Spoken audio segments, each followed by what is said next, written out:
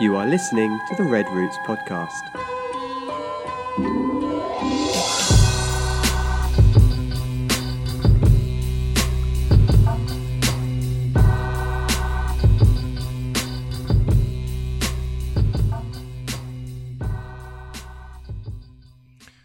Good morning. Good morning. Happy. It's Tuesday. Happy Tuesday. Hello. Is that a thing? Good morning. Yeah. Say Happy Tuesday. Mm-hmm. Say it so It is sure. now. We're coming to you live from. Do you say live when it's a live recording or when it's actually like you're watching it right now? I don't know. Me neither. Obviously. I Anyway. think you're supposed to be live when it's live, when you can't edit it and all that. But Yeah. So we're coming to you live then from quarantine in Trinidad, Bolivia, from Simon's house, basically. How you guys doing? good. Good. Good. You doing better? Yeah, get in there. Get in there. Simon's been under the weather for the past couple of days. Does not have coronavirus, but there's all kinds of bugs and stuff that go around and just whatever here. So it's rough, and it's harder when there's like it's a pandemic, you know. And so you're like, It's not a great time to get ill. yeah, you're super like concerned about everything. Like, Yeah. Like you finish doing exercising or something, you can't breathe. You're like, my lungs okay? You just worked out, of course. well, you probably first off think that you have, you know, COVID-19, and then you start Googling your symptoms, and then you are afraid you have cancer all of a sudden. So it's like it just gets worse. The other day, our water tasted really weird. And now I had just read Oh, that gosh. one of the newer symptoms of the coronavirus is that your taste buds Yeah, start I to do act that. weird. And I was like, there's water. Jolie, does this taste weird? Yeah, it makes your water taste like dirt. That's exactly what it tastes like. I didn't see that on the list of symptoms. But then you start, like you do, your mind plays games with you and you start like manipulating the symptoms. Well, they say your taste goes, but maybe my taste is going because this water tastes like dirt. Like, you know, like it just, like it's over. In the words of Jalen, it tastes like mold. I was like, yeah, then it's not me. It's everybody. No, it tasted like, it did taste like dirt. Like when you fall on the ground, you get dirt in your mouth. Has that ever happened to anybody? Never. Okay. Well, you grew up in Philadelphia, so only sidewalks to get like you. I know can't- what sidewalk tastes like. Yeah, that's disgusting. That's worse than dirt. That's it. Okay. So that's enough for today. Hope you enjoyed the podcast. No, things are. It's a weird time, you know. It's a very weird time. Here, the cases are going up. Just really recently getting here, and cases are going up. But because of economic challenges or whatever, they're still talking about starting to slowly open things up back in 2 days. So it's just there's no right. There's wrong decisions definitely, but there's kind of no right decision to do because I think the country really just doesn't have any more money. Like they've given everybody somewhat of a stimulus, or pending. We haven't picked ours up yet, and and so they're stuck. Like, so what else are you supposed to do? And it's just like I said just now, and it's just now really getting hot. It's not even peaked. It's literally just starting but because the thing is the government here responded really well. They responded early. They responded how they should have, and they closed everything down in the beginning. The problem is that people don't listen. That's what the real issue is. And people kept, for the first 2 weeks of quarantine, people were all sneaking around the police and sneaking out and just propagating the thing. And so, I mean, we could have been done with 3 weeks of quarantine had everyone listened, but people didn't listen, and so obviously it slowly became an issue. It did slow it down, but because the majority of people weren't out, but the ones that were out were the ones that are catching it, obviously, and you can not contaminating. You know what I'm talking about, like spreading it. And so you get more people spreading. So now we're, I don't know how many weeks in, 4 or 5 weeks in, something like that. 5. This is our 5th week, I think, in quarantine, and it's just not getting started. And it's just not starting to heat up, but it's because people didn't follow the rules, Mm-hmm. And so, I don't know. So it is what it is, I guess. And you gotta play the cards you're dealt, right? So here we are. I mean, I don't think we'll be running out to do a bunch of stuff anytime soon, but thank God we don't have to, because some people have to, and so I don't know. So you can be praying for Bolivia. And I mean, obviously pray for us, but more than anything, pray for the people that they just don't have choices. They have, people have to eat and have to go out and have been living day by day or whatever for the last 20, 30 years. And so to have to take 3 or 4 weeks off is just devastating. And so, they're not chomping at the bit to go out, I don't think, but they have to go out. Some people are chomping at the bit to go out because the enemy's become the quarantine, and it's not about the virus, it's about quarantine. So they don't care when the virus is over, it's just about when quarantine is over. But those are the people that spread the virus more than anything. So I don't know, it's a mess just like everywhere else in the world. So I don't know. Keep praying for us there. So yeah, that's our weekly coronavirus update. I'm tired of talking about it. So we want to talk about something today. I'm looking at the list and I forgot which one it is. Oh yeah. Okay. So actually someone asked this question a long time ago and we never did a response. I can't remember who it was, but yeah. So we're getting to it like a year later. What should people know before they go into missions? So what are some things that, I mean, I guess it could even be some, what do you wish you would have known before you go into missions, right? Like, I guess it could be translated into that. Mm-hmm. Anybody? I mean, there's a lot. I guess. Let's get started. Well, I just wasn't sure if anybody was going to hop in there. I guess one thing that kind of sticks out to me right away, because I had dealt with a little bit of hurt coming from it, was that when people don't support you, don't take it personal. Our job is to let people know this is what I'm going to do. This is what I'm passionate about. This is where I'm going. And we need senders, people that'll help us be able to support us while we're there so that we can do the work of the Lord there. And then that's it, and then when you get here, you stay in communication, you let people know what's going on, you continuously let them know what projects you're doing and how they can help, because people genuinely want to know how they can help. But then there are people who genuinely don't care, or genuinely can't help, and so you can't take that personal. It hurt me as a new missionary. It's like, man, this person's my cousin or whoever, my old pastor, my old youth pastor, whoever. I'm just naming stuff. I'm not saying those people didn't support us, but you tend to take it personally, and I wish I had learned that from the very beginning, that everyone's not going to feel led to support your specific project, and that just because they're not supporting you doesn't mean they're not supporting someone else, because that's our call to as a church, to support missions. It doesn't mean that everyone needs to support me. So that would have saved me a little bit of internal struggling when I look at that person and my family's like, how you gonna call yourself my grandma and you don't even, Yeah. I think just realizing that people are called to support missions, but they're not called to support you, right. Mm-hmm. and because you do. I mean, the reality is you're terrified when you're raising money, right? Mm-hmm. And so every no that you get is just devastating.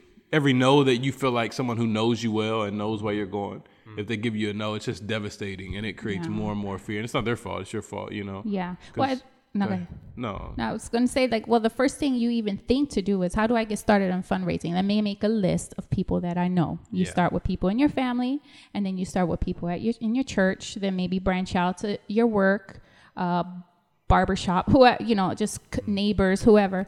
And then when you see yourself finishing that list, and then you realize I don't have enough to support even myself on a monthly basis for food or rent, yet alone any extra projects that I want to do, it starts to get discouraging. It's like, well, where are all these people going to come from? And I think ultimately it just comes from a lack of trusting that, God is going to provide for you. But, we do what we do what we can do. And when we see our ideas running out, it gets a little bit scary. Yeah. And I mean, it's not, and like you said, it's not personal. I mean, maybe it is for some people. Maybe some people don't believe in you, but it's still not your job. You don't have to take that personal, even though it's deeply personal. Yeah. Like, that's directly personal, but who cares? Let that be on them. Don't let it be on you, And that's a very hard thing to do, is to be the bigger person in that, and to not. Because, I mean, we all say depend on Jesus. And that's what even people that aren't on a mission field tells you, well, God is your provider. And but they work a good job and whatever. And so if they lost their job, they would be panic just like you are. So it's very easy to say, like, to say that stuff from that side of it, but it's a tough thing. But yeah, you're right. It's just like if people would understand, it's a gnat or mosquito or something. If I think if going in, you could just understand, and I just think it's something you have to learn from experience, because I think everybody knows that God is your provider. At least we say that so much that it becomes, God is my provider. Yep, God is my provider, but we don't really believe that, and which that should not start with before, that's not a missions thing. That should be a life thing, because there's people that work a great job and God is my provider. But again, like if they lose their job, then they're in the exact same position that we are when we're looking for support. And so just as offensive as it will feel to them to say, oh, God is your provider, you know what I mean? Like they're like, well, you don't understand. We do understand. But I think that's something that's a believer standpoint, and it should flow into missions if you decide to go into missions. I don't think that that's something that we make it like that. Missionaries should depend on God, and God is your provider and not us, and all this other stuff that we've heard. But that's not just for missionaries, that's for everybody. God is your provider, And we see that now with the virus and stuff going on, is a lot of people have lost their jobs. And you see people talking about it on social media. And there's nothing wrong with talking about it. But you see some of the same people that maybe have told you that God is your provider and don't worry, all this other stuff. Faith and fear don't mix. Yeah, and now you see them, they lost their job. And here we are in worry and, whatever. So I think it starts there. It's just with the believer. Like if I work on that side of it, and I don't even know that in 10 years I'm going to be in missions, I still need to know that God is my provider. Absolutely. And trust in Him, Yeah. And so I think that's something that just needs to be taught more or practiced more in Christian homes. I was going to say taught more in churches, but I guess it starts in Christian homes as well. It's just really to depend on and rely on God, which is a scary thing, because you put all your eggs in that basket of something that you're not sure about. You're putting all your eggs in the basket of admitting that I don't know anything and He knows everything. And it's great, He knows everything, but He ain't telling me nothing. Like sometimes that's the reality of it, and it's a very scary thing. I mean, I can speak as a husband and a father. It's very scary, because you want to be a provider, but you can only really provide anyway if God is providing for you. You know what I mean? And so you're just the manguera is what I was going to say. The funnel, not the source. Yeah, what He uses, the funnel, the tool, whatever. So yeah. I think sometimes it's just because we know the exact moment when we feel like that rug is going to be pulled out from under us, that you can say specifically for missions, you got to provide. I mean, you have to trust in the Lord for your provision, because I don't know, I don't know what I was going to say. I just think, going back to what I said, is we as Christians, and this reveals a bigger problem that, should be addressed before missions, but even before that, is that we live very secular lifestyles in terms of who we depend on and what our faith is in. Our faith is in God, but that's only when we need something that we can't do. And that's, we say that, I believe in God, but it's only when someone has cancer or AIDS or is in prison or, whatever.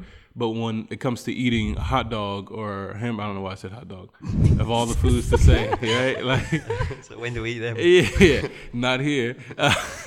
But, when it comes time to sit down and eat, we say grace or whatever that means, but we're not really necessarily believing in God for that. The only people that are people that are struggling financially, which honestly, they're in a better place with their faith than wealthy people are, in that sense, or well-off people are. So we're not really walking in faith. We're not really believing that God is our provider. We're just believing that God is our emergency plan. We're breaking the glass when there's a fire. Other than that, we're just going around. But I think if we start there, I know that if we start there, then what's the difference? If I've been counting on God my whole life, then why is it scary to go into missions and raise money? Yeah. There's nothing scary about to do the same thing that I've always been doing, is relying on God. And if I can look at my past and say that God has provided me up until now, even if I worked at a Fortune 500 company getting paid hundreds of thousands of dollars, if I fully recognize that God is my provider and this is just a chance or a way for me to basically work for His glory, regardless how much I do or don't get paid. I mean, we got to live, right? But my point is not based on, I have enough. You start to think you're your own provider, Yeah. But if you have that mentality throughout, then what's the difference? You know, what's the difference if you go on a mission that you still got to believe in God for? The same thing that you should be doing now, you know? And so, I don't know. Just my bit on that. No, for sure. Something else or? I think I learned from experience that what you think you're going to be doing when you get out there might not match up with what you actually do when you get there. I think that's a really important thing to be aware of before going in. I don't think I've ever been on a trip, whether short term or longer term like now, where I've ended up doing exactly what I thought I was going to be doing when I left the UK. Yeah. And so just being open-minded to that, being aware that, okay, when you get on ground, situations might be different. The email you get explaining the church might be completely different to what the actual church is like. Visions, mentality, projects might be completely different when you actually get there. Or I had one kid, we did like a short-term mission when I was like 15 in Eastern Europe. And we were told, oh yeah, you're gonna be fixing up this and doing all that. And we're like, oh, that's great, so we raised money for that. And we got there, and they were like, oh yeah, no, we haven't brought any of those materials, so you need to do this instead.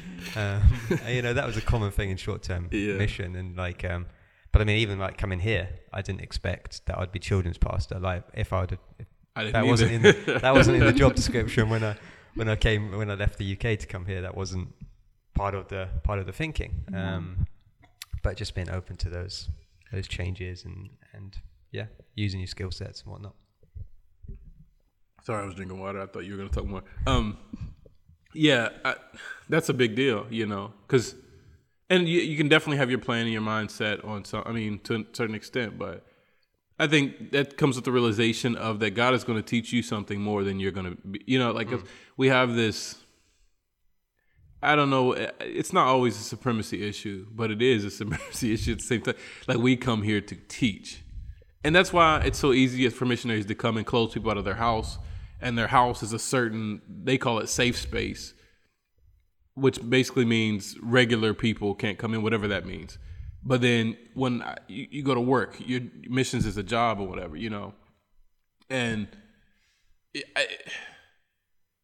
So it is from a position of supremacy, right? Like, because you think you're here to teach and whatever, but you have, like you said, you have to be open-minded and really sensitive to the Holy Spirit where He's leading you. Because, I mean, you may think you're going for one thing, but that's what you said. Like, God never told you that, you know. But you come and God teaches you things through all these ways and all these things that you never would have imagined that you would be doing, and leading ministries that you never would, things that you thought you were incapable of. Like, so if someone would have told me, hey, you're going to go to Trinidad and you're going to lead a church there, I wouldn't have come. Like, just straight up, why would I do that? I don't do that. That's not what I do. I'm not good at that. I can't do, you know, whatever. So I would have not come. But on the other side of it, had I come here, like, I'm coming to lead a church, you know what I mean? Like, and that's not bad for people to go with the plan to plan a church. That's not what I'm saying, but I'm talking about me specifically.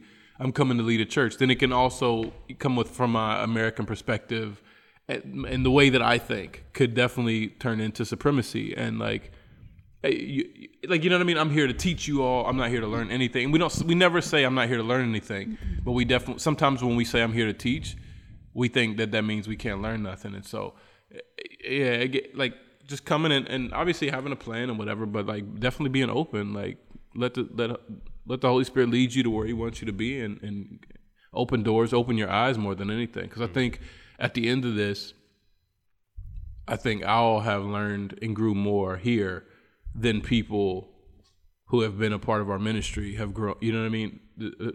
More than people, quote unquote, have grown from listening to us. I think I'll probably have grown more than them. And that's not because I'm bigger. It's because, like, you know, I realized 10 years in, or whatever it is, 11 years, 10 years, something like that, in that, like, God is growing all, you know what I mean? He's growing all of us, and we all, and like, so I see why Paul is writing and saying, basically, in my own words, if God sees fit, I'll visit you in this time. Because he doesn't really know. Those are His plans. But he also knows that God does what God does. And I'm like we talked about last week, I'm a slave to you. I'm submitted to you. And so whatever it is that, now, if I think I'm going to come and preach and plant a church or whatever, but if God has me cleaning latrines or whatever, then maybe that's what I'll end up, you know what I mean? Just kind of being open and just fluid to wherever the Holy Spirit leads you. Because, again, planning is great, and it's even necessary, and having an idea of what you're going to be doing and whatever. But God is not restricted by your plans. And so I think sometimes you come and want to force stuff because that's what you signed up for, and that makes sense.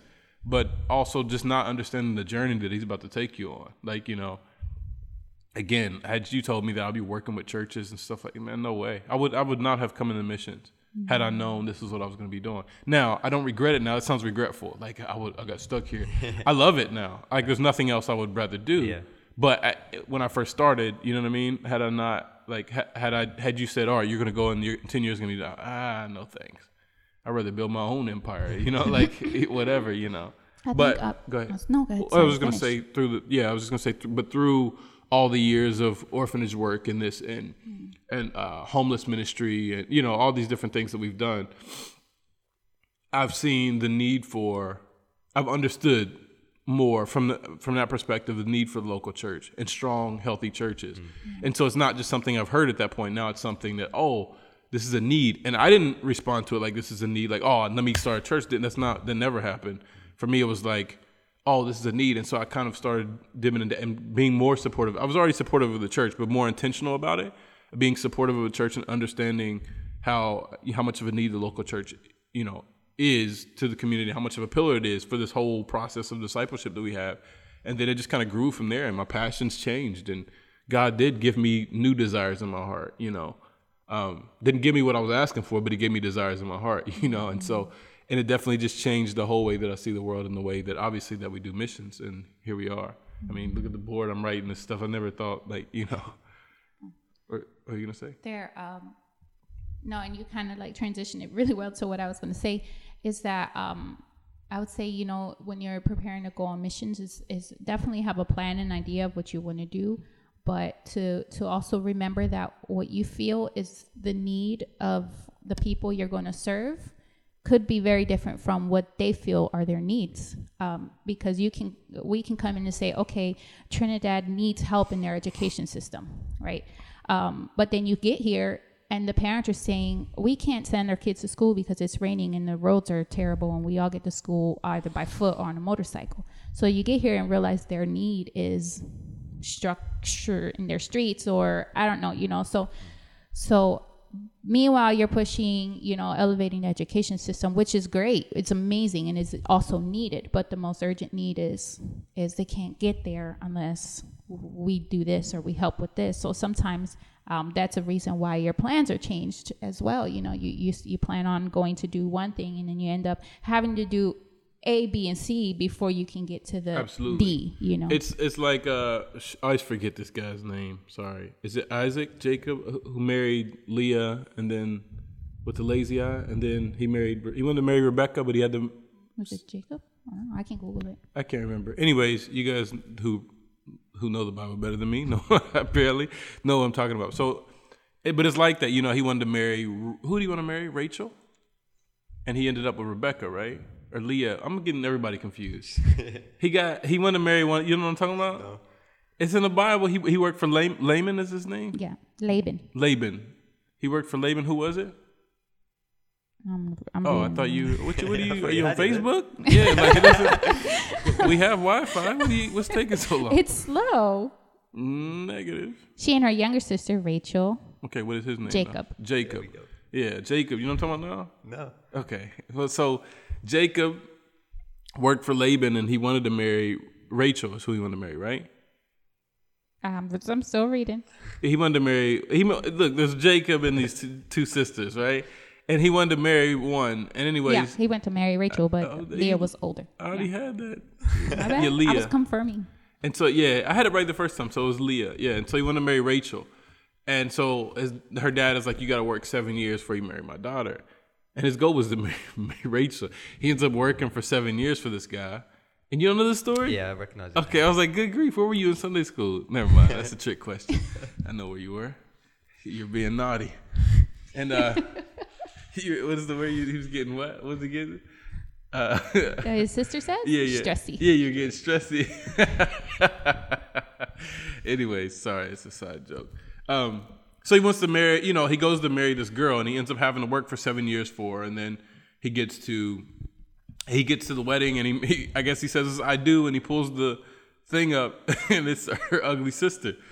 Dang. That's what the Bible says. I know, but it's still hard.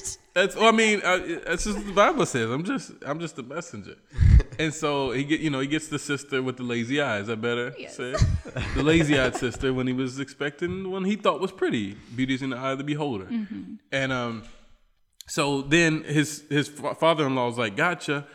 Hey, if you want to marry Rachel too, you got to work 7 more years. And he just was, I think, but you see that he was super blessed by him, by him not like getting a nasty attitude or whatever. He's blessed by it. And I think a lot of times we come in, if I come here, like you were saying, I want to do a basketball program, and I get here and there's no clean water for people to drink. It's a little bit foolish if I keep like, oh no, let's go run. And like, there's no water to drink. People are dehydrated, and they can walk 16 miles carrying water on their shoulders after playing basketball. Or we can say, man, what's more important right now, basketball or water? Yeah. Like it's very easy. And so, hey guys, and it's a weird thing for your supporters too, right? Hey guys, I know I talked about basketball for 6 months on my way down here, but we're making a slight change. I'm gonna build wells now. Like it's not a slight change that makes you seem unstable, and so. So now you have to build that, and you can still want to do basketball, but there's other things that are more important, and you start. The thing is you have a plan for a community that you've never been to. Maybe you visited, but you've never lived in. Yeah. And so that's already a sketchy thing to make plans for a place that you're not really sure what the needs are. Mm-hmm. You think you know what the needs are, but you're not sure from their perspective. But when you move into a community and you get to like engage and love and develop a passion for these people, then you develop a passion for their well-being. And so when you develop a passion for their well-being, you cannot come and just skip over necessary things like needing fresh water and just play basketball every day. Yeah. You can't do that. You can't bring yourself to do it. You can do it if you don't, honestly, if you don't care, but you can't bring yourself to live here and there's no fresh water, no clean water, and you see the effects of that. People dying of cholera, I think that's how you say it. I don't know. And like, something that people haven't died in since the 1800s or whatever, or hasn't been a pandemic or whatever. It's just, anyway, it's a whole different thing. But people dying of something so simple, and you're still playing basketball, like it's foolish. But I think when you develop a passion for the people, then it begins to. Then recently you begin to prioritize, like, oh, this needs to be done, and then. But that's what ministry really does, or whatever, sort of builds, and so. I don't know. But yeah, I think that puts it makes you. Just being flexible, I guess, is the thing. Is like, I guess it gets back to the point of be flexible, because you don't know. You can have your plans and whatever, but at the end of the day, you don't know. You haven't lived there and whatever, and so you definitely have a plan. You got to raise money. People want to hear a plan and whatever. Have a plan that you want to do, but also understand that may not be the best thing, and you're going to find that out after being here for, a year or so. But I don't know, whatever the case may be. Yeah. It's similar to what you keep saying of the, do we actually want to solve problems, or do we just want to keep putting plasters or band-aids over major wounds? And you like you said, you think a need, and then you spend a month there, 2 months there, 3 months there, and you realize, okay, that's just a flesh wound compared to everything else that goes on. And that is when your plans do change, and I think it's where you get frustrated as well. Absolutely. I know, personally, I got frustrated with the football ministry in the sense of, you go there, you play football, you have a good time, they all love it, I loved it, it was 9 hours a week, but I know some of the homes those boys are going back to, I know some of the situations they're going back to. A lot of them are just from abusive backgrounds, a lot of their parents probably don't even know where they are 95% of the time. They just do whatever they want. They skip school whenever they want, and no one bats an eyelid. Yeah. Kids will come to football training who I know should be at school at that time, and you ask them why you're in school, and they go, I didn't feel like it today, so I didn't go. And so there gets a point where you're like, okay, I don't want to just play football anymore. I want to do more. And I think that's when it starts to get hard, because you're like, okay, how can I do more? Yeah, absolutely. So it's you start to discover actual needs within the community, and that's not saying that the value of playing football with them isn't valued anymore. Yeah. But you start looking at it going, okay, what more can we add to this? So it's not just 3 hours of football a week or whatever. Yeah, and it's just from the outside in, it's very easy to see symptoms. So you can live in Florida and you can kind of see, you can visit here once a year or whatever, and you can see the symptoms and of what's going on. And so you can develop a plan based on the symptoms, but the symptoms aren't always, we don't treat you know what I mean? You don't treat symptoms when there is a solution to the root problem. The difference is I think we all see that. The difference is the root problem is always a much deeper issue that requires a lot more commitment than what we thought we were going to give. Yeah. You know, I thought I was going to come here for 3 months, and now I find myself like really pondering and thinking about, you know, confronting the root issue of whatever in X community or whatever, you know, or community X. And so then you're stuck and you are frustrated because like, well, now I'm just going to play, you know, whatever, I'm going to do a kids program for 3 weeks. When the real issue is alcoholism and like lack of fathers, right? This is now it goes from, I'm not, it's going to sound insulting, but I just can't. It goes from cuteness to discipleship. And so it gets really nasty and dirty real quick because now we have to deal with fatherlessness and godly men stepping up. But that's scary because if I start something with godly men, that means I may have to be here for 15 years. And I only want to be here for 6 months. And, you know, so now you're confronted with you know, with, so it's just, again, it goes back to being open, man. I think anytime that we really, I'll be honest, anytime that we confront issues with the gospel, it's going to be a long-term thing. Yeah. Like, what's it called? Societal issues, I guess you can say, or challenges. It's going to be long-term. Now, it doesn't mean, like you've come along to help the church and you committed for 2 years. That's fine. And not just fine, it's good. Sorry. It's good. It's good that you're here. And that's needed. But at the same time, like, also understanding this is a long-term work. And so it needs to be someone, that's where we come in, who is committed to the long-term work of what this is going. Because I think for us, that was our thing for a long time, is like we did a lot of stuff. And we've helped a lot of people. We've helped a lot of people in their ministries. We helped a lot of people just in the streets or whatever.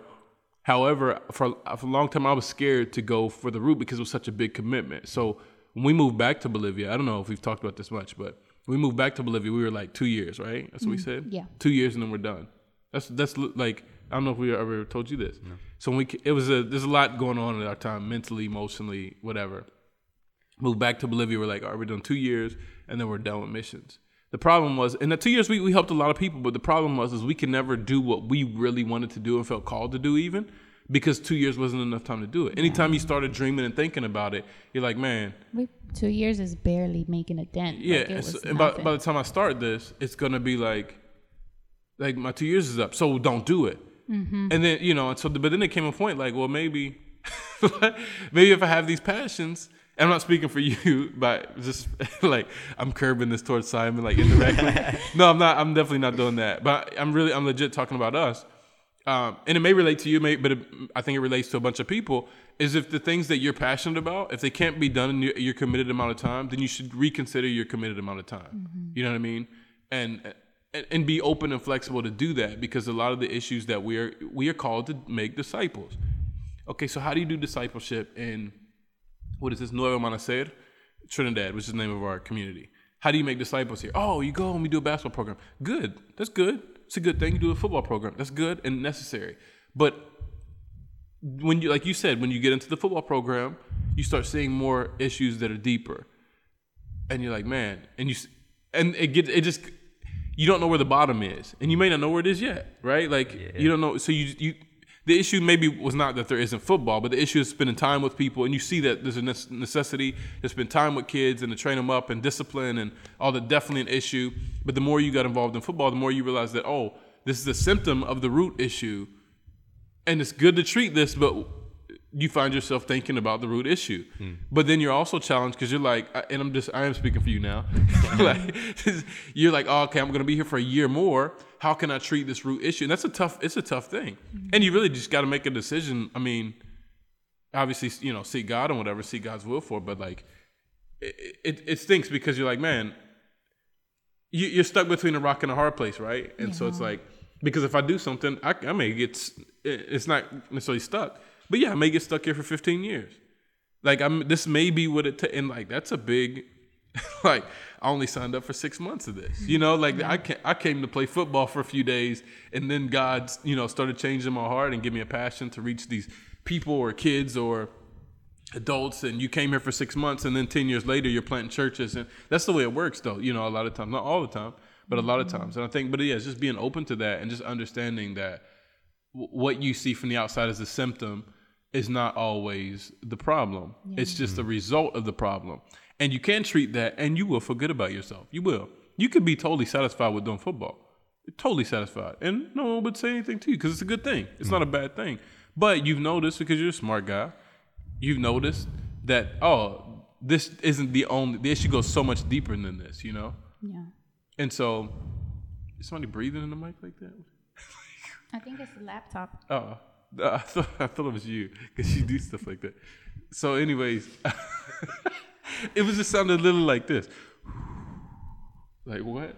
But anyways, so that, the deep issues are the things to be dealt with, and those are the things that you see eternal change with. And so I think and short-term missions plays into this, right? Because you're supporting what the long-term missionaries are doing, and there's a lot of different stuff in there. But it is a tricky thing, because it's like if you go to the hospital and you're like, hey, I want to know what's wrong with me. What do you have? Like, oh, I've been having these crazy headaches and my chest has been, and they give you a painkiller. Well, it helps my pain, but I don't know that it helps the problem. Yeah. The problem isn't my pain. The pain is a result of the problem, And oftentimes I think we look at pain as the problem. Oh, we just want to solve it. And that's kind of the same mentality as a drug addict, just want just whatever right now to fix it. I got this feeling. I want to get that feeling. And that's not, we need to go after the root issue. And a lot of drug addicts are dealing with depression or anxiety or whatever, but they need real help, internal help, and not just treating the symptoms. And I think we have to be responsible in the way that we go about, and strategic, right? The way we go about and who we're partnering with and how long and how not long and whatever, and making sure that we're at least supporting the work that's being done. Like Simon has done, just so you know. But for long-term good to go to help be a solution to the problem and not just treating the symptoms, Yeah. I said the same thing like 50 times, but yeah. I think one thing that we should all continuously work on, but specifically when you're going on missions, be prepared to be conscious about, intentional about, is that when we are doing these projects, when we are taking on the responsibility of discipling someone or doing a basketball program, whatever, that the recipient doesn't become dependent on you, that you're always, make sure that you're always pointing them to Jesus, and that they come looking at you. Make sure you say, okay, yeah, you came to me, but you can come to this conclusion yourself by doing this, and show them where to find truth, show them where to find hope, because we as missionaries unintentionally perpetuate this cycle of this wave of missionaries comes in, the community's doing great because they can depend on this missionary in their program. The missionary feels like they need to go back home, and everyone just kind of falls apart. No one's attending church. No one is a believer anymore. You don't know what happened. And then another missionary comes in, and then they're all like, oh, great, we have some hope now. We have something to cling to for wisdom. And then they leave it. This is going to happen forever. And we've seen it happen over and over again, And okay. I think it goes back to the fundraising thing, mentality-wise, because I think when we rely, I was going to say depend or rely, but then I got confused. When we depend or rely on Jesus, we put our faith in him. We know that he's our provider, and then we also lead people to our provider because we're not taking credit for it. Mm-hmm. But when we have that mentality of I'm doing this, I raised the money to get here, I put my time, I invested in you guys, I taught, then I get the credit. That's the natural flow of it. And so you definitely want people to follow you more than Jesus. You won't say that ever, but that's the reality of it. And you definitely want your credit. You want to be recognized. You want people to be dependent on you because you want to feel important. Because you think you gave so much. I gave, I did, I went, I worked hard, whatever. And we all fall into that because, be quite frank, we do work hard. Yeah, I was going to say that what you're saying, people might be listening to and say, well, that's obvious, but no, it's very obvious. And even in it being so obvious, we still allow that to creep into our mindset and our feelings, I guess you would say. Absolutely. Well, because, when you're working hard and you're putting the work in and the hours in, you start to believe that it's you. but you forget why you're working hard. You're working hard not so you can reach people in a sense. I mean, yes, you are, but you're working hard because of what he did for you. And he's worth it. He's worth to live your life in this manner, to reach people, to love people, because you're so passionate and you're so concerned about the gospel getting out and people getting to know a real and true Jesus so they can have eternal life as well. That's the perspective, right? But you can, when you cut Jesus out of it, and unintentionally and subconsciously sometimes, you start feeling like people owe you something and you deserve and you need the credit and you need the, whatever. And it's a very tough, and I know the pastors deal with this as well, all over the world. It's like, because you put the work in. I listened to you complain for 6 years. I did this. And, when we get mad, that's when it all comes out, right? Like our true feelings about it is, I did this, I did that. And but I thought you were doing it as unto the Lord. Like, and I think you can't lose sight of the cross in all of it, lose sight of the cross and of like that. Not only, it's not that you owe Jesus this, it's that this is a pleasure to be able to work hard so that people get to know Jesus, that I get to be an ambassador and a representative of somebody that I'm not worthy to even be associated with their name. And not only associated, but I've taken on this name. I've been called a son and I've been sent out. So, how am I gonna act now? Like, this is a pleasure. This is a privilege for me to be able to do this. And so let me take care of business in that sense. And so then all of a sudden now it doesn't feel like you're working hard or earning anything. It feels like, man, it's a joy, to be able to do this. And it's a joy to have, because these people, if God wants to reach somebody, they're going to be reached with or without me. And that's a very hard pill to swallow, because you start going well, people start writing you little messages and inviting you to different meetings in the city, and it feels great. Like, you feel like you're doing good. And you've put yourself back in and it's okay to be, to celebrate things that happen because God is using you and you're working mightily, blah, blah, blah, blah, blah, whatever. But it's very easy to put yourself in the center of the equation and make Jesus the helper, or just remove Jesus from the equation altogether. And it's like, yeah, because Ramon's hard work, they've recognized him as such, you know what I mean? And like, that's not what it is about the grace of God. And say that and mean that, and not just the words, but like understanding what does that mean? The grace of God is like, you don't deserve to be here. And not only do you not deserve to be here, you don't deserve to be alive, first of all. The wages of sin is death. Like, so that's already off top. Like, you deserve to be, dead. And so by his grace do you breathe. But not only that, he goes further and he sends us, we get in the sonship. Now he sends us, calls us his own, and we're representatives of him. Now we're representatives of his kingdom in eternity forever.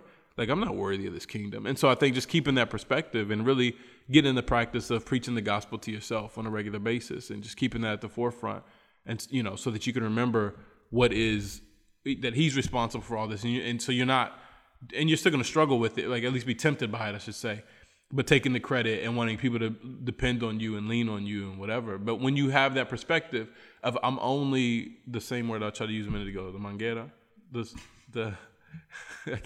I can't remember the English word for it. But anyways. The branch?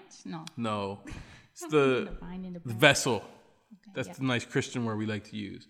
When you realize that I'm just the vessel, then it's very much easier to teach people, follow me. It's okay to follow me as long as I follow Christ. Mm-hmm. So you need to keep your eyes not on me, but keep your eyes on who's ahead of me.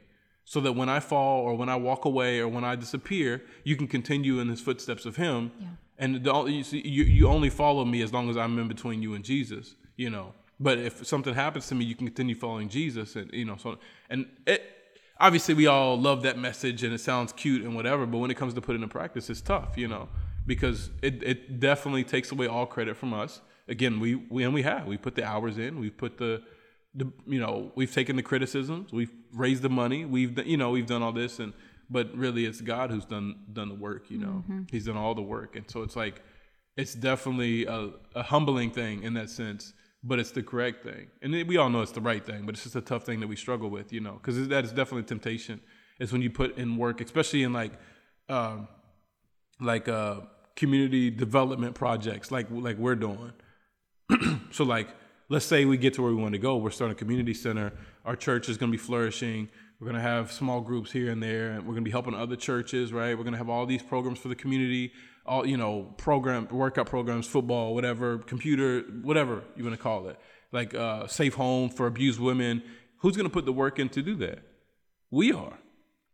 And so the natural tendency is to lose sight of the source and just look at the work and not remember why we're doing the work. You know what I mean? Yeah. And so then we get into like, oh, well, I did the work. I did this. And you start feeling like people are ungrateful, you know, and we all struggle with that, definitely. But it's just remembering where it comes from, I think. And remember, this is all about Jesus. Mm-hmm. It's all about Jesus. It's not even a little, it's not 90-10, not 95-5, not 99-1. It's 100% about Jesus. If they forget my name 3 days after I leave, but remember the name of Jesus, then my life could not have been a bigger success. Mm-hmm. And that's a very, very hard thing to do because we're tempted with naming lights necessarily, but like you just want recognition. If you put work in, you want recognition. You know what I mean? And it's not about recognition. It's about God getting the glory. And if God gets the glory from your life, if no one ever sees you, then God is glorified and God is God is glorified through your life, regardless if everybody sees it or not. You know. I just had to pray that prayer like 2 days ago. A lady that I know from school wrote me, just asking for advice for her child. And, I just gave her what I thought was wisdom. Spank her. That's what I would have said. Spank her. Exclamation point, exclamation point, exclamation point. And, I prayed with her. And then afterwards, she thanked me. And then afterwards, it was just like, yeah, I did this thing, Oh, yeah. yeah, she came to me. Yeah. I'm kind of smart. You know what I mean? And immediately I just felt the Holy Spirit just check me. And like, this has nothing to do with you. You were able to give her hope, and that hope comes from me, and I just had to pray like, God, please don't I want you to get the glory. So help me want to give you the glory every chance that I get, because this ugly thing called flesh is something that you don't expect. You don't expect that stuff to happen. Which is weird because it's constant in your whole life. You know what I mean? Like it happens. Like I'll do that if I'm preaching and I'll say something that's not in my notes. But it's honestly, most of the time, it's a realization in the moment. And I'll say it and I'm like, oh, man. And it'd be like a real good point, like it's legit. And like people come up to you after like, man, that was a good point. And I'm like, yeah, it was a good point. You know what I'm saying? It's what I do. It wasn't even in my notes. Yeah, this is what I do. I just spit these little things out. You need something else? Here's a nugget for you. My grandma's church, they do nuggets. Like, I got a 20-piece for you, my man. Like, give you all you need, And you really do, man. It's like, and it's the Holy Spirit feeding you the information. And, I feel like, and I know he doesn't say, maybe he does say this, but I feel like, man, you're an idiot without me. Yes. Like, even your best ideas are just stupid filth without, Like, wisdom is folly, or your wisdom, man's wisdom is foolishness to the Lord. Like, your best ideas are the dumbest things I've ever heard. You know what I mean? Like, that's really... Why is that true? Because it is. You know what I mean? Like, you come... And even, like... And so now, and when you're, like... When you get into a good church and you're hearing sound teaching and stuff, and you go and listen to a preacher, and he's saying some stuff, and you see people, like... If it's on Facebook or whatever, commenting... And be like, oh, wow. And you're like, that's the dumbest thing I ever heard. Like, that's because you're walking in the Spirit. And that's because you're in a sound church, you're hearing sound teaching, and you know who the source is. But when we don't have that, you know what I mean? Like, the best ideas and the best quote-unquote analogies, and it's the stupidest thing you've ever heard in your life. But I think for us, it's the same thing. And so when we do say something deep or profound, or give some wise counsel or whatever, recognizing that's coming from the Holy Spirit. Yeah. And so as soon as you, like, and this is like the less of me, more of you argument or whatever, is like, because like it is as soon as you get your hopes up, like, oh man, I ain't as dumb as I thought. And he's like, man, that was me.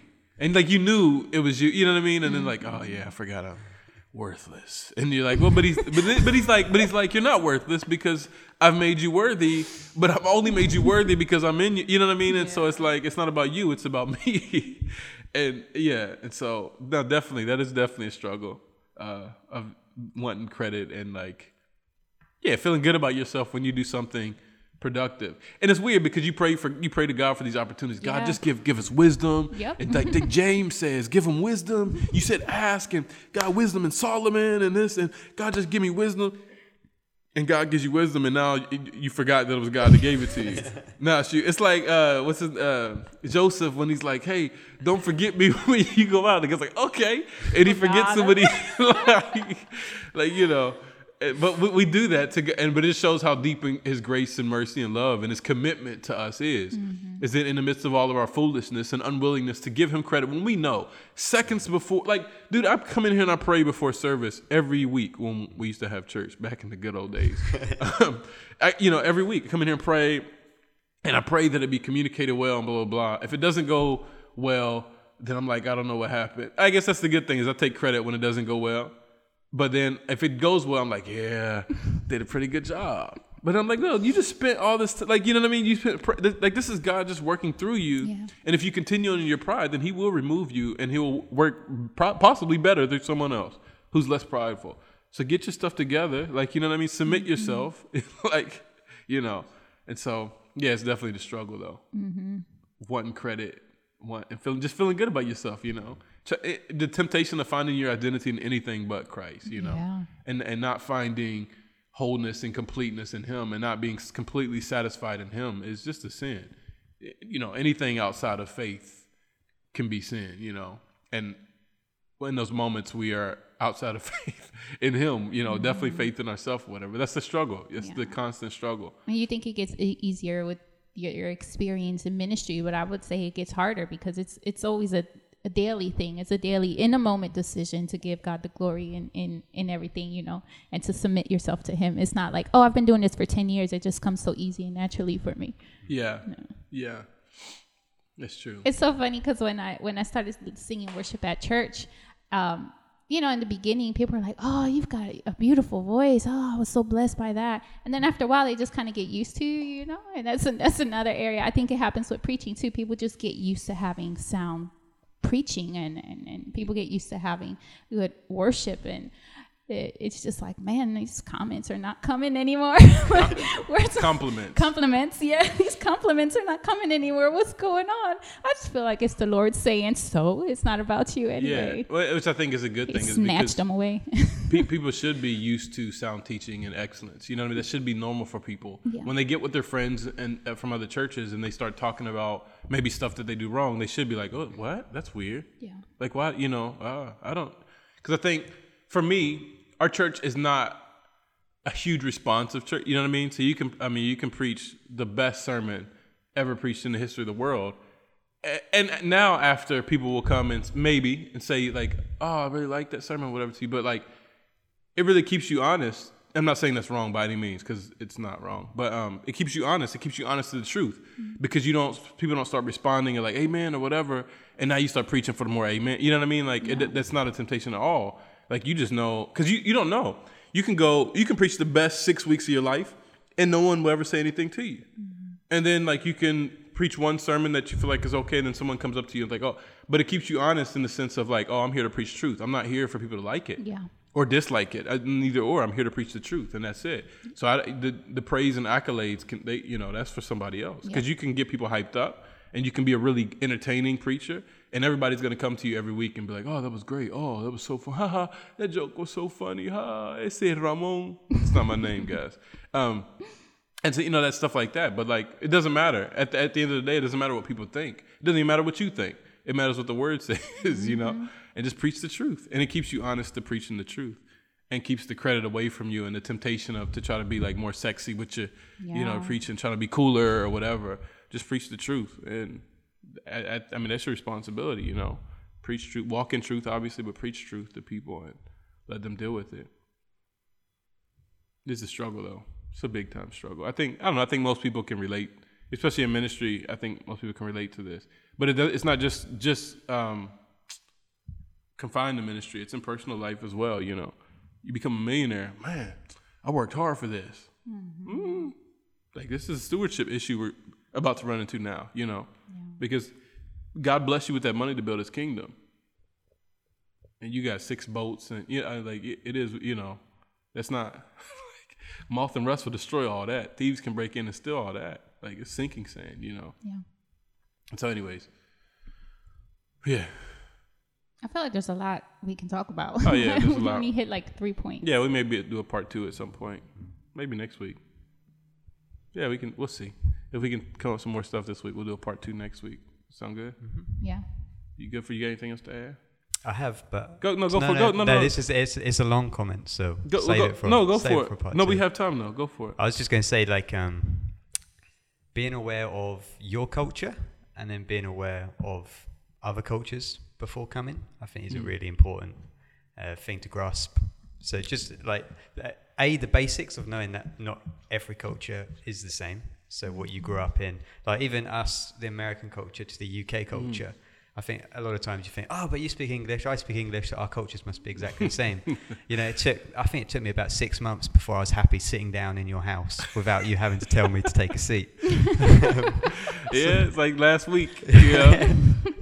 But and so you got like small things like that you don't realize, and then obviously you've got things that are really dear to you that you didn't know they're dear to you until they're taken away from you. And I think being aware that when you go to a new culture, that parts of your culture are going to be stripped away, and knowing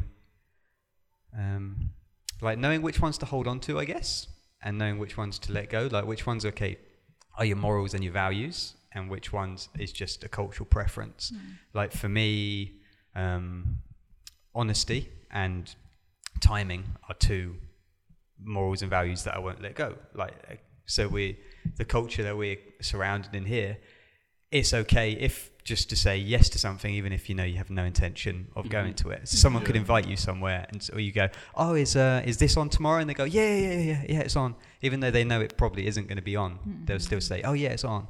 And so you go to it and you find out, oh, it's not actually on. Or you go, oh, what time did it start? Oh, it starts at 8. And so you get there for 8, and it doesn't start until like 9, 10 or 11 or something like that. And you get a decision at that point, like, does that annoy me? Do I hold on to it? Do I just say, oh, that's the culture or whatnot? And then do you play along to that culture? So do I then start going, oh, yeah, oh, you know, and start telling little lies or being late and things like that? So you have to make those decisions, like, okay, which things are cultural preferences and which ones are your morals and values, and being aware of them before entering a culture, I think really helps. I think because we have cultural sins, which aren't biblical sins. They're not sins against God. They're sins against our culture. And you have to be very careful because we can make our culture an idol in that sense, you know? And so, for instance, walking around naked in the United States would be frowned upon. And most, you know, there's some groups or whatever, but that's frowned upon. But in some places of the world, and this is something that's happened, by the way. Some places of the world, they don't use clothes. And like a lot of villages, this is for what? They don't, what's the problem? And so a lot of missionaries, what they've done, back in the day, not today, I don't think, is they would go to these remote villages, and one of the first thing they would do is make everybody put clothes on. Why? Because you have a perverted eye that's been made by your culture that way. Because, oh, in my country we wear clothes, so now I have to, you know, and so it becomes colonialism really easily and really quick when we become more concerned with spreading our culture than with the faith of Jesus. And I think, there's a fine line there, obviously, because there are some things that are in our culture that are sinful as well.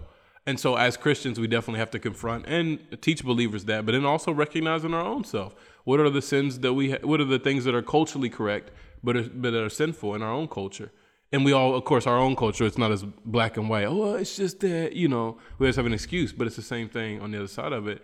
And be really sensitive to that. And just think in terms of the kingdom of God and not in terms of American culture or English culture, you know, or whatever, Bolivian culture, whatever, not think in those terms of making cultural sins against God. Because it offends you doesn't mean it offends God. Doesn't necessarily mean it that way, you know. Oh, he wore this color shirt and you know, whatever. Or you come, or you're, you know, Republican or a Democrat in the United States, and you come down and everybody has on Obama shirts from where they got them from the market, and you don't wear that to church, you know, or whatever. Or if they have Make America Great Again hats on in the farm, and we don't wear that because, you know, that's not, you're focusing on the wrong thing. When I was in the Dominican Republic, we were in the Dominican Republic, there's a guy at church, and he had the shirt on, and it said some cuss words. I'll just say that, some really bad ones. And, you know, like, no one told him to take it off. We like, the pastor was like, he was snickering because it's funny, like, he had no idea what he had on. But he wasn't like, hey, bud, no one speaks English. So it's not, you know, it's not, we can't make things that are offensive to me personally or things that I don't like a sin, and that's what we tend to do, you know. And is being late wrong? Yes, kind of, but no. Like, you know what I mean?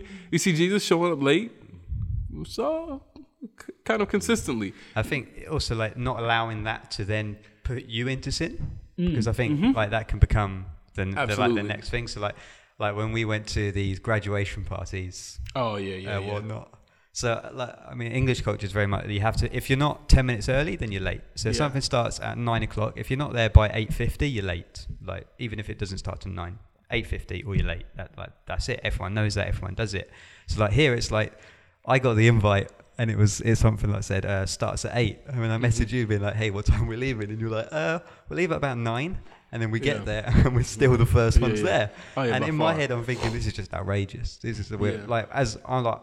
Even leaving at 9, I'm still like uncomfortable. Like, oh, why are we leaving at 9? We're going to be an hour late. This is ridiculous. What are we doing? And then we get there and we're still the first ones there. And I'm like, why is it? Oh, this is a joke. This is going to start, you know. And you start getting irritated. You start getting frustrated. Yeah, absolutely. Before you know it, you know, you're now in sin because you've allowed it to get to that point. Yeah, you've trashed the culture and made it unsavable because they didn't do things that you liked it to do. And that's, you know, again, it comes back to making yourself your own God. You know, it's just a very we're terrible. Like, you know what I mean? Like but this is the importance of walking in the Spirit, you know, at all times, not just putting it on at certain points or whatever, but just walking. And I like in the Christian, in English it says walk by the Spirit, but in Spanish it says live by the Spirit. And I'm like, obviously they both mean, they're saying the same thing, but there's no excuses when you say, oh, you know, whatever. It means live by the Spirit. Everything you do, you do it motivated by and obedient to the Holy Spirit. And so that bears fruit of the Spirit. So one of the fruits of the Spirit, obviously in those cases that I struggle with too, by the way, of like the lateness and stuff, is patience.